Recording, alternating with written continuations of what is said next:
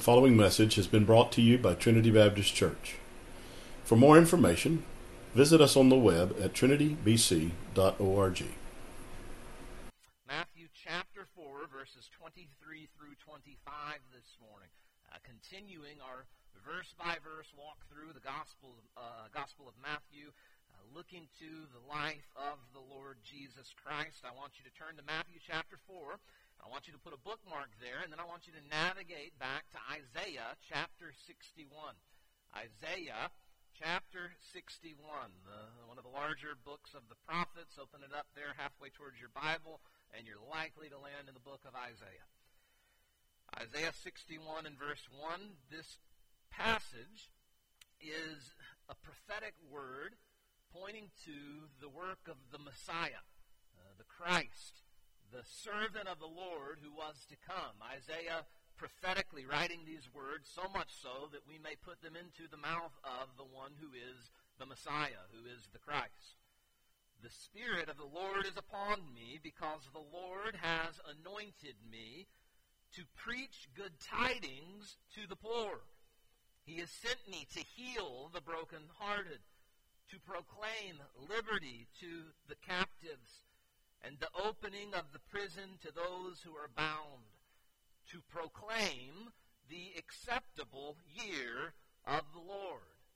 Matthew chapter 4 and verse 23. And Jesus went about all Galilee, teaching in their synagogues, and preaching the gospel of the kingdom, and healing all kinds of sickness and all kinds of disease among the people. Then his fame went throughout all Syria, and they brought to him all the sick people who were afflicted with various diseases and torments, and those who were demon-possessed, epileptics and paralytics. He healed them. Great multitudes followed him from Galilee and from Decapolis, Jerusalem, Judea, and beyond the Jordan. The main overarching point that I want to make this morning is really the main overarching point of every passage in the Gospel of Matthew. It is that Jesus is the Christ, that Jesus is the Son of God, that he is the servant of the Lord that the prophets proclaimed about, prophesied about. Jesus, the son of Joseph, truly is Jesus, who is divine, God incarnate, the second person of the Trinity in the flesh. That is really the overarching message that Matthew is making by recording the stories about Jesus and telling them as he does, quoting the Old Testament scriptures as he so often does. His main point is that we come to realize that this Jesus person we speak of, who lived some 2,000 years ago, was unlike any other man. That he truly is the Christ, the Savior, the Messiah, the Redeemer, the one who is to be worshipped as Lord and as Savior. We talk often of how Christ died upon the cross for our sins and was buried, and on the third day rose again. Likely, if you've been here any length of time at all, you know that is the greatest verification, the greatest validation that Jesus truly is the Son of God, that he was raised again the third day, that what he did at Calvary truly atones for your sins and for my sins. But I want us to consider this morning what Jesus validated about himself through his ministry. Not just the ministry of the cross and his death, burial, and resurrection, but even in his earthly ministry, those 3 years that Jesus spent ministering and serving the people of Israel, what he revealed about himself in that time frame. Even in the summary that we find at the end of Matthew chapter 4, these 3 verses that give just this general summary of Jesus' Galilean ministry. What he did while he was in the region of Galilee, likely around the time frame of that second year of his 3 years of ministry before his crucifixion. Who is Jesus? Some of you may have come here wondering that even this morning. Who is this Jesus of Christianity? What was his life like? What did he do that was so special and so unique? Most especially his death, as I've already said, but even in his living. What was it that drew so many to him? What was it that causes us to celebrate his life even so many years later? What does his life, not just his death, burial, and resurrection, tell us about him? Matthew, as we just read, summarizes his ministry with three components: teaching, preaching, and healing. Ministry of teaching, a ministry of preaching, and a ministry of healing. What I want us to do this morning, and I have to be quick, I went a little long in the first service, I'm trying better the second go around. I want to look through all three of these. I want us to consider each aspect of his ministry, teaching, preaching, and healing, and look to quite a bit of Scripture. Put on your thinking caps and follow with me, please, as we walk through this. But on each, I don't just want to leave it out in the realm of just an intellectual understanding, but to get application from it. What does this compel us to do? What does this mean to you and to me even this morning as we read about this preaching and teaching and healing ministry of the Lord Jesus Christ? So first, let's consider the ministry of teaching and the exhortation with that aspect of his ministry is listen to him. Hear what he has to say. He commands an authority that must be listened to.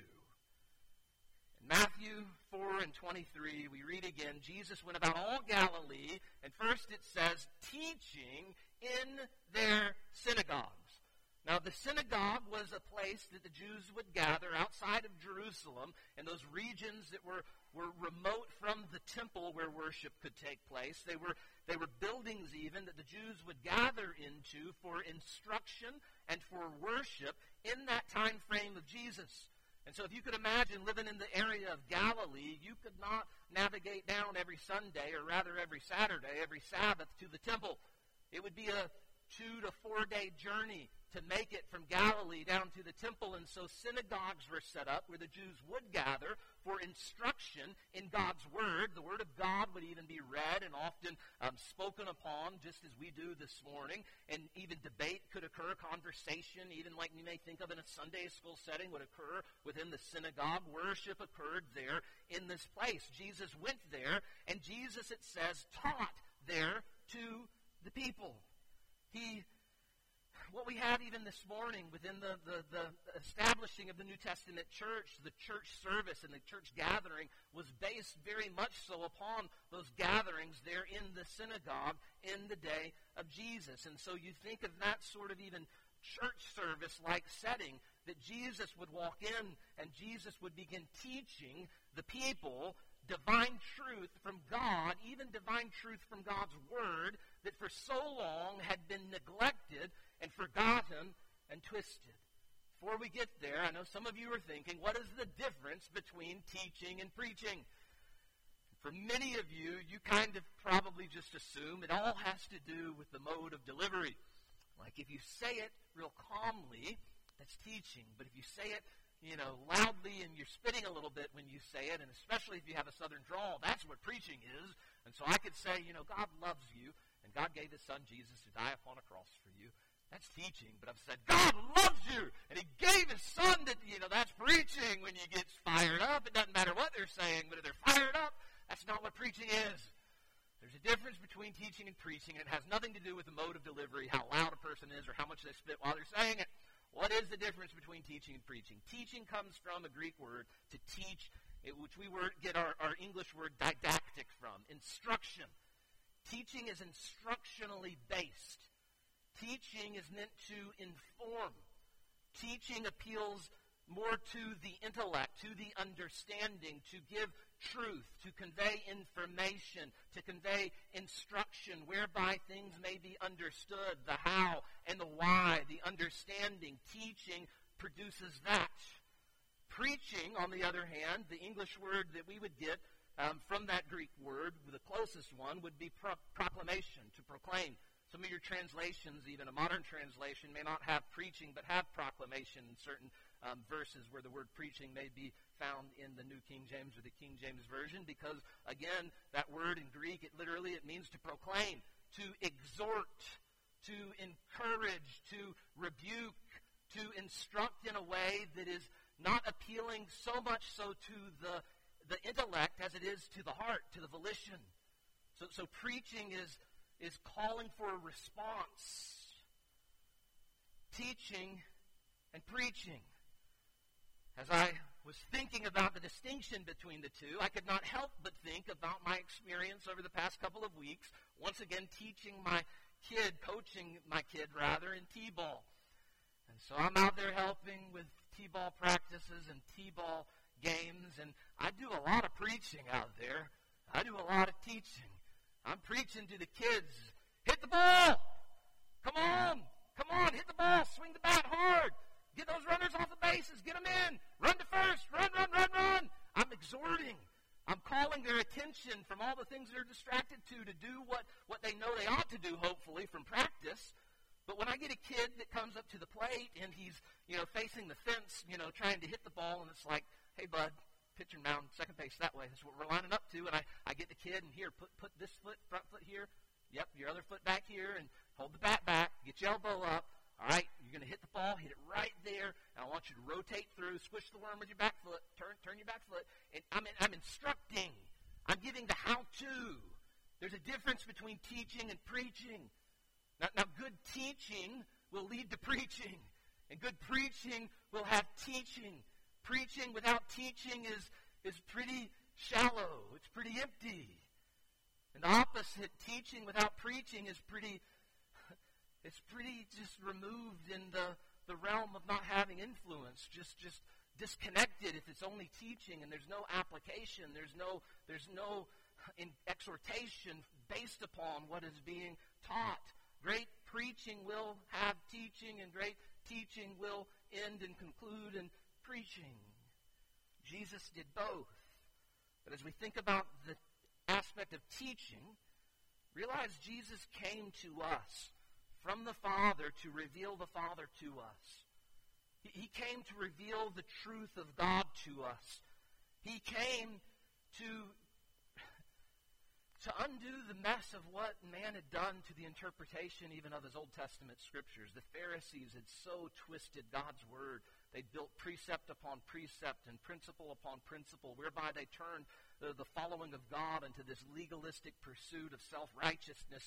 And Jesus came, and he teaches God's word in a way that opened up the eyes of God's people to see the authority by which he taught. These verses even are an introduction to what we'll be looking at in the weeks that lie ahead of us in Matthew chapter 5, 6, and 7, the Sermon on the Mount, a great teaching by the Lord Jesus Christ, a very famous teachings from the Lord Jesus Christ. But at the end of the Sermon on the Mount in chapter 7 and verse 28 and 29, we read, "And it was so that when Jesus had ended these sayings, and all the people were astonished at his teaching, for he taught them as one having authority and not as one of the scribes."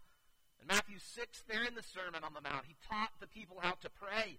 You think of the parables of the Lord Jesus, and though they were meant to conceal the truth from whom it was not due, to those that he gave the understanding and interpretation of the parables, how beautiful they are. The parable of the sower and the seed, the parable of the prodigal son, the parable of the good Samaritan, the parable of the lost sheep, the parables, all the other parables, to think of how when you understand them, they illuminate that truth from God. Jesus was a great teacher. He was a divine teacher. He was there to unfold the scriptures and lay them bare before the people. Not only did he teach the Old Testament scriptures, but he also taught about himself and what God had sent him to accomplish.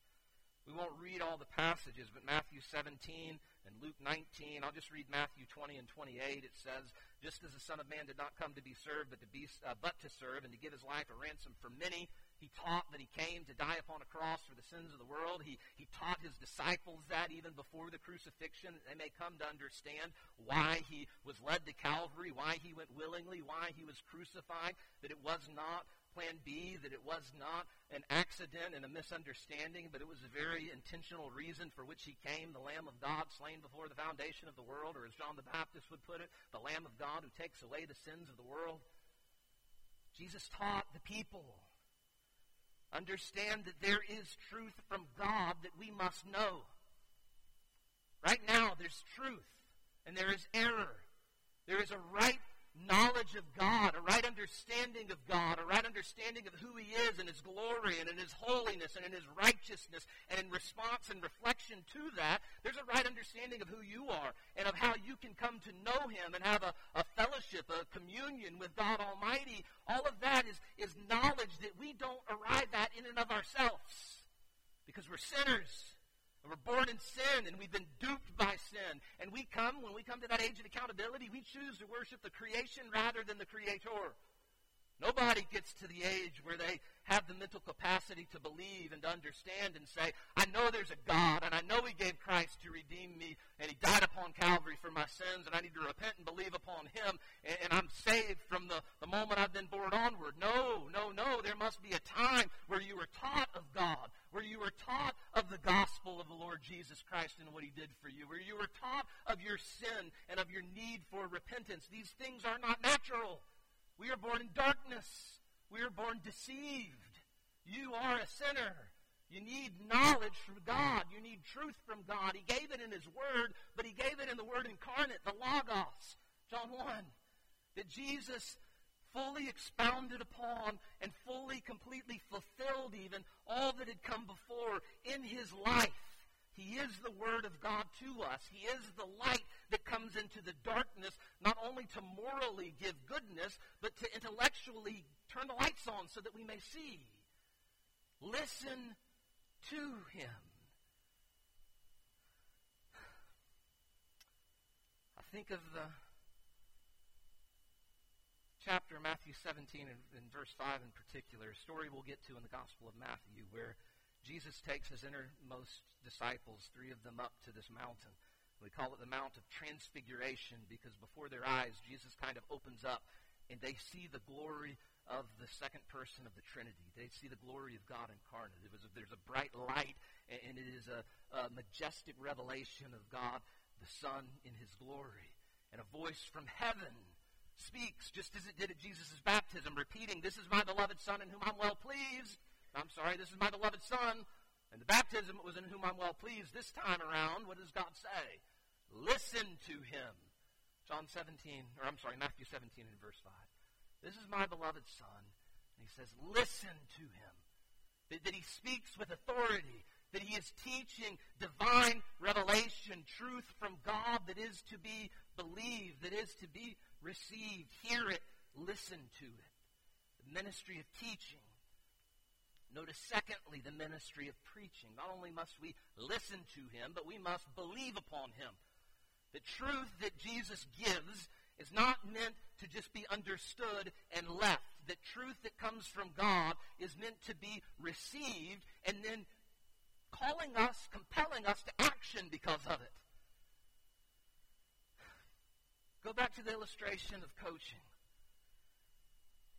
I find myself teaching a lot at practice and preaching a lot during the games. So in practice, I am instructing. I am trying to give the knowledge of the game and teach them instructionally what they're to do and how to field a ground ball and where to throw that ground ball and all the basic mechanics of baseball. But if you know T-ballers, I've got 4-year-olds, 5-year-olds, and 6-year-olds, and they've got the attention span of a gnat. My goodness. During the games, I am preaching. I am calling them, exhorting them, encouraging them to put to action that which they have been taught. I am constantly yelling at them, batter's up, the batter's about to hit, get ready, get your glove down, get in the fielding position. All right, the ball's hit, go get the ball, throw it to first. Pay attention. Yeah, stop playing with the sand. Yeah, I see the butterfly. Yep. I see the cloud. Yeah, that cloud does look like a dinosaur. You're right, bud. Oh, yeah, I'm glad you love your mommy. There's the batter's up. Batter's up. I'm preaching to them. And all of their space cadet crazy attention span everywhere. Pay attention to what's going on. You're going to get hurt. There's a baseball about to get hit. Preaching. Teaching is needed, but preaching is also needed. Jesus not only taught the truth of God, but He called people to act upon it. Even now, His Spirit is not just teaching to us His Word, but His Spirit is calling us and compelling us to take that which we now know and put it to action. For some, that may be the need of repentance, to repent of sin and turn to Him. For a believer, it may be following Him in obedience in some area of your life, but God's knowledge and truth that He gives, teaching, Jesus follows it with preaching, and He rebukes the Pharisees. Matthew 23, we'll get there.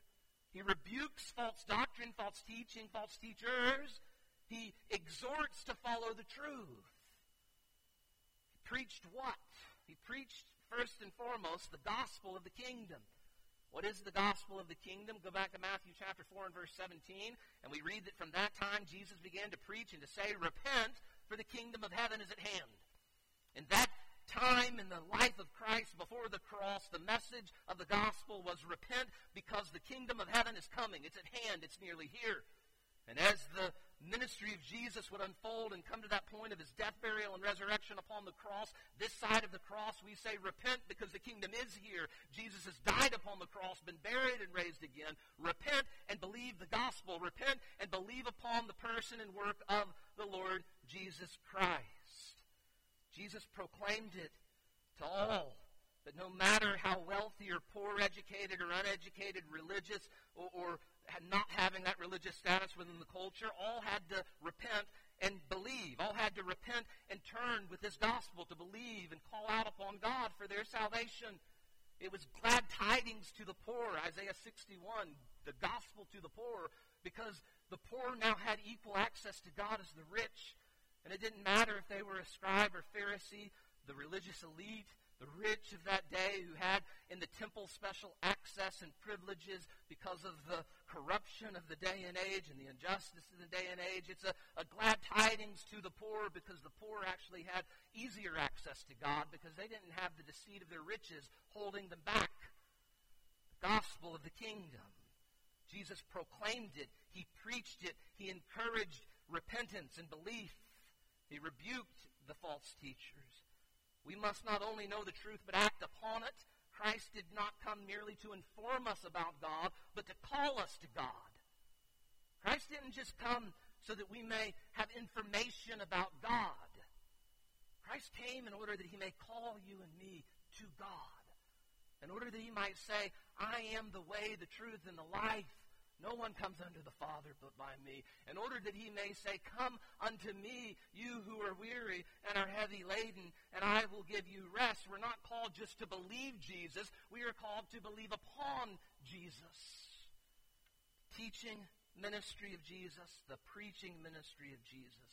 Notice lastly and thirdly, the healing ministry of Jesus. Long for Him. Matthew goes into a little bit more detail speaking of the healing ministry of Jesus. At the end of verse 23 it says, and healing all kinds of sickness, and all kinds of disease. And so this wasn't one person who was sick and one person who was diseased. This was a multitude of people who were sick and who were diseased among the people that Jesus healed. Then, verse 24, His fame went out through all Syria, and so He wasn't done in this initial act of healing all these people, and they brought to Him all sick people who were afflicted with various diseases and torments, and those who were demon-possessed, and epileptics, and paralytics, and He healed them. And a great multitude followed Him from Galilee, and Decapolis, and Jerusalem, and Judea, and beyond the Jordan.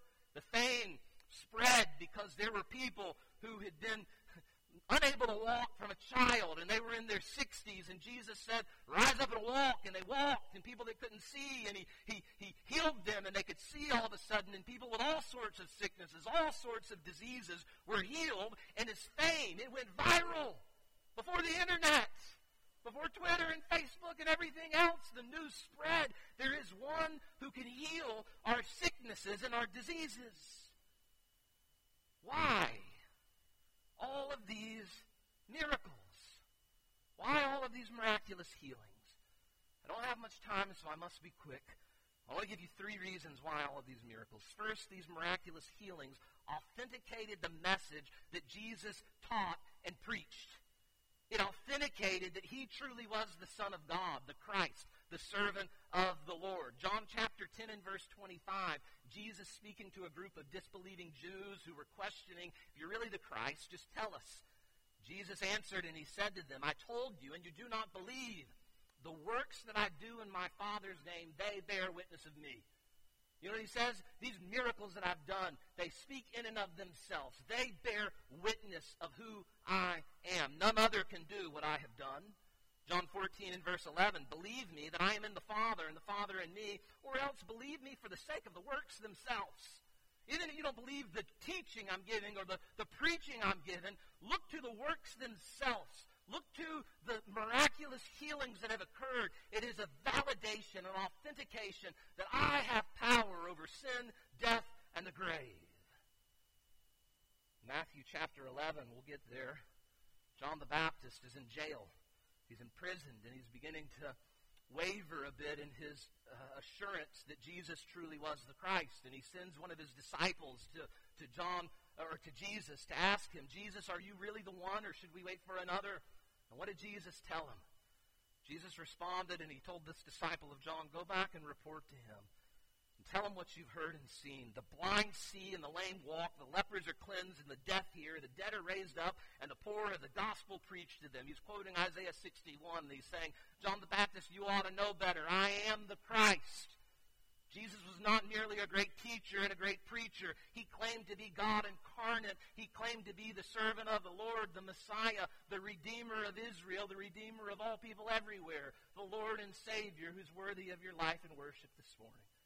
His healing ministry authenticated, validated that truth. Not only do these healings authenticate the message of his preaching and teaching, notice also these healings reveal Jesus' heart to make his people whole and well again. Whole meaning body and spirit, body and soul, complete.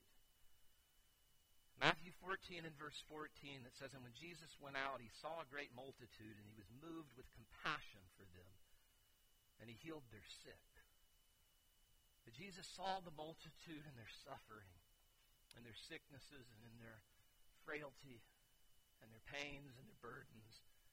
And he wasn't unconcerned and distant, but he had compassion, and moved with compassion, he healed their sicknesses, their ailments. That God created us as embodied souls.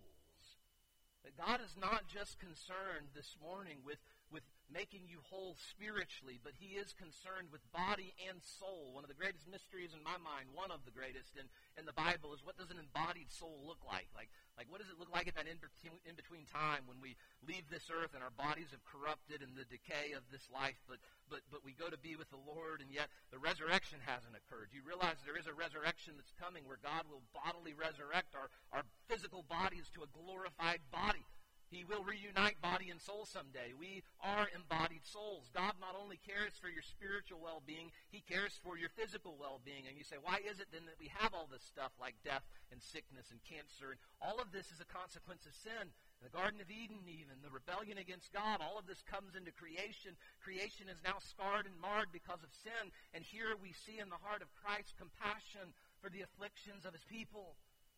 That God does grieve with you in your sickness, and your cancer, and your loss, and your burden. And he desires to make you whole. He desires to make you well. He did that many times in his life, and the question must then therefore be asked, why doesn't he still do it, or does he still do it? Can we be healed miraculously in this day and age? Answer that would take more time than we have left, but to answer it briefly, I believe, yes, God can heal miraculously. He is God. He can do that which he chooses to do as long as it's not against his nature and character, against his word. He is totally free, and he has and he does heal miraculously. However, we cannot put God in a box and make a little formula whereby we think we can make God act. For example, well, if you have enough faith, and if you say this prayer, or you anoint with this oil, then God will heal. He is bound to do it as if we are God and our ways are higher than his ways. You can't make this thing formulaic. And I will also say that God does not intervene with divine healings as he did in this day and age. There was a divine intent and purpose in the healings that were outpoured in this day and age in the life of Christ and in the early church, and that was to validate the message, the teaching and the preaching that Jesus truly was the Christ. And so at the onset of the infancy of the New Testament church even, there were many more miracles that were being done by God's Spirit through his people, through his apostles even. And we see within even the life of the apostles, towards the latter end of their ministries, those gifts of healing and miracles had subsided. Within the early church history evidences the truth. But I'll give you a little bit of biblical evidence at the end of Paul's life. Towards the latter part, with Timothy and his stomach issues, the end of 1 Timothy, Paul tells him, drink a little wine for your stomach's sake and your often infirmities. He didn't say, go to the church and find somebody with the gift of healing, have them anoint you and say a prayer over you, and you'll be healed. Okay, the gift of healing never was used in such a way, much less Paul giving such instruction. He doesn't. He says, use a little medicine. Drink a little wine for your stomach's sake and your often infirmities that Timothy was going through. Trophimus, a companion to Paul, was left sick in Miletus by Paul on a missionary journey. 2 Timothy 4:20. Why didn't Paul just speak a prayer of healing over him and heal him? If a prayer of faith can automatically force the hand of God to intervene and divinely heal. He left Trophimus sick there in Miletus. Paul even himself, 2 Corinthians chapter 12, was inflicted with some sort of ailment. We don't know exactly what it was, but he said he prayed 3 times. He prayed multiple times for God to remove it from him, and God never did, because God's ways are higher. And Paul even acknowledged that he gave it to him to humble him, lest he be exalted above what he should. These miracles, they authenticated Jesus' message. They revealed his power, his heart to make people well and whole. And then notice, thirdly, one more reasoning. These miracles, these healings foreshadow the eternal healing that God will bring for his people in the new heaven and the new earth. Everybody knows what a foreshadowing is, right? That's something early on in the story that pictures something that happens later on. These healings of Jesus foreshadow the healing that will be brought to all of his people when Jesus returns and makes all things new. When he finally turns this ash into beauty eternally. Revelation 21, verses 4 through 7. And God will wipe away every tear from our eyes. There shall be no more death, nor sorrow, nor crying. There shall be no more pain. For the former things have passed away.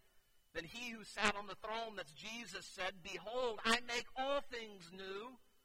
And he said to me, Write, for these words are true and faithful. And he said to me, It is done. I am the Alpha and the Omega, the beginning and the end. I will give the fountain of the water of life freely to him who thirsts. He who overcomes shall inherit all things, and I will be his God, and he shall be my son.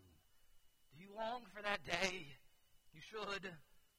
Long for that day when all the brokenness of this life, all the pain, all the suffering, all the sin, all the temptation will be eternally dealt with and done away with in the power of Christ. Everything will be resurrected. The judgment will occur. There will be a new heaven. There will be a new earth of perfection. We will be perfect in the righteousness of Jesus. And hear me, we will be perfectly healed in the power of Christ to make all things new. No more cancer and no more car accidents and no more unexpected deaths and the grieving of the loss of a loved one in the here and the now. Forever we will be with the Lord, forever glorified in the bliss of that eternal joy in heaven and new earth. Are you longing for that? Are you seeking that? Are you hoping in that day after day after day? I know there's some godly saints within our church that are getting closer to that day of going to be with Jesus. And it does cause grief. It does cause sorrow. Just as Jesus was moved unto tears by the passing of Lazarus, even knowing what was to come in the moments that lie ahead, it causes grief and the separation. But hear me, believer, Christian, understand this glorious truth of the healing power of Jesus, that we can say with Paul, it's better for us to depart and be with Christ. That we can say, for me to live is Christ and to die is gain. That we rejoice in that. That for the believer to die is gain. It's life. Death no longer holds a power over us. To die is to be eternally healed by the power of the Lord Jesus. There we will be in the presence of our great physician. And someday he's going to come back and get these old broken down bodies and make them all new. Eternally glorified, and he's going to do away with this world of sin and consequences of sin, and he's going to create a new earth, and it will be eternal glory. It will be eternal bliss. I want to close by reading a passage from Luke that happens during this Galilean ministry of the Lord Jesus Christ. Jesus returns to Nazareth, and there he enters the synagogue teaching. Nazareth, his hometown. And it says that, as his custom was, he went into the synagogue on the Sabbath day, and he stood up to read. And he was handed the book of the prophet Isaiah. And when he had opened the book, he found the place where it was written, "The Spirit of the Lord is upon me, because he has anointed me to preach the gospel to the poor. He has sent me to heal the brokenhearted, to proclaim liberty to the captives and recovery of sight to the blind, to set at liberty those who are oppressed, to proclaim the acceptable year of the Lord." He quoted Isaiah 61. That is where he opened up to and read. And then Jesus said these words. Then he closed the book, and he gave it back to the attendant, and he sat down, and all the eyes of all who were in the synagogue were fixed on him, and he began to say to them, "Today this scripture is fulfilled in your hearing." You know what Jesus said to them? "I am who Isaiah prophesied about. I am the one who's come in the Spirit of the Lord, who's been anointed by God to preach the gospel to the poor and to heal the brokenhearted, to set at liberty the captives and give sight to the blind, to free those who are oppressed, and to bring in this acceptable year of the Lord, the day where salvation can be found." This is who Jesus said he was. It says they all marveled at the gracious words which proceeded out of his mouth, and they said, "Is this not Joseph's son? Isn't this the young boy that we saw grow up in Joseph and Mary's house?" I'm here to tell you that Jesus, the son of Joseph, is Jesus, the Son of God. He was born of the Virgin Mary, that he is God incarnate, who came not only to die for our sins, but he came to reveal to us the truth of who God is, that we may rightly know and that we may rightly be called to act upon. And even by the power that he validates in his healing and his death, burial, and resurrection, that he has the power over sin, death, and the grave. He can forgive sins, and he can resurrect the dead to life again. He died upon a cross to bring that all to fulfillment. He's gone to heaven, where he's preparing a place to get us, and he's preparing that place. Surely again, he'll come again to get us and take us there. I beg you as we close, listen to him. Believe upon him. Long for him. Heavenly Father, we thank you for Christ. We thank you for what you've accomplished in and through him. Lord, in his ministry of teaching and preaching and healing, we learn so much about who he is, as he reveals so much about who you are to us. Thank you for your word. Lord, thank you for the word incarnate. Thank you for your Spirit that is here now, even opening eyes to see, ears to hear, hearts to believe. I pray, Lord, if there's anyone here grieving the loss of a loved one, or just going through suffering and sickness, or Lord, strengthen them. Give them the hope of Jerusalem, of New Jerusalem, the hope of Zion, to know there is a city whose builder and maker is God, that has foundations. That's what we're longing for. That's what we're living for.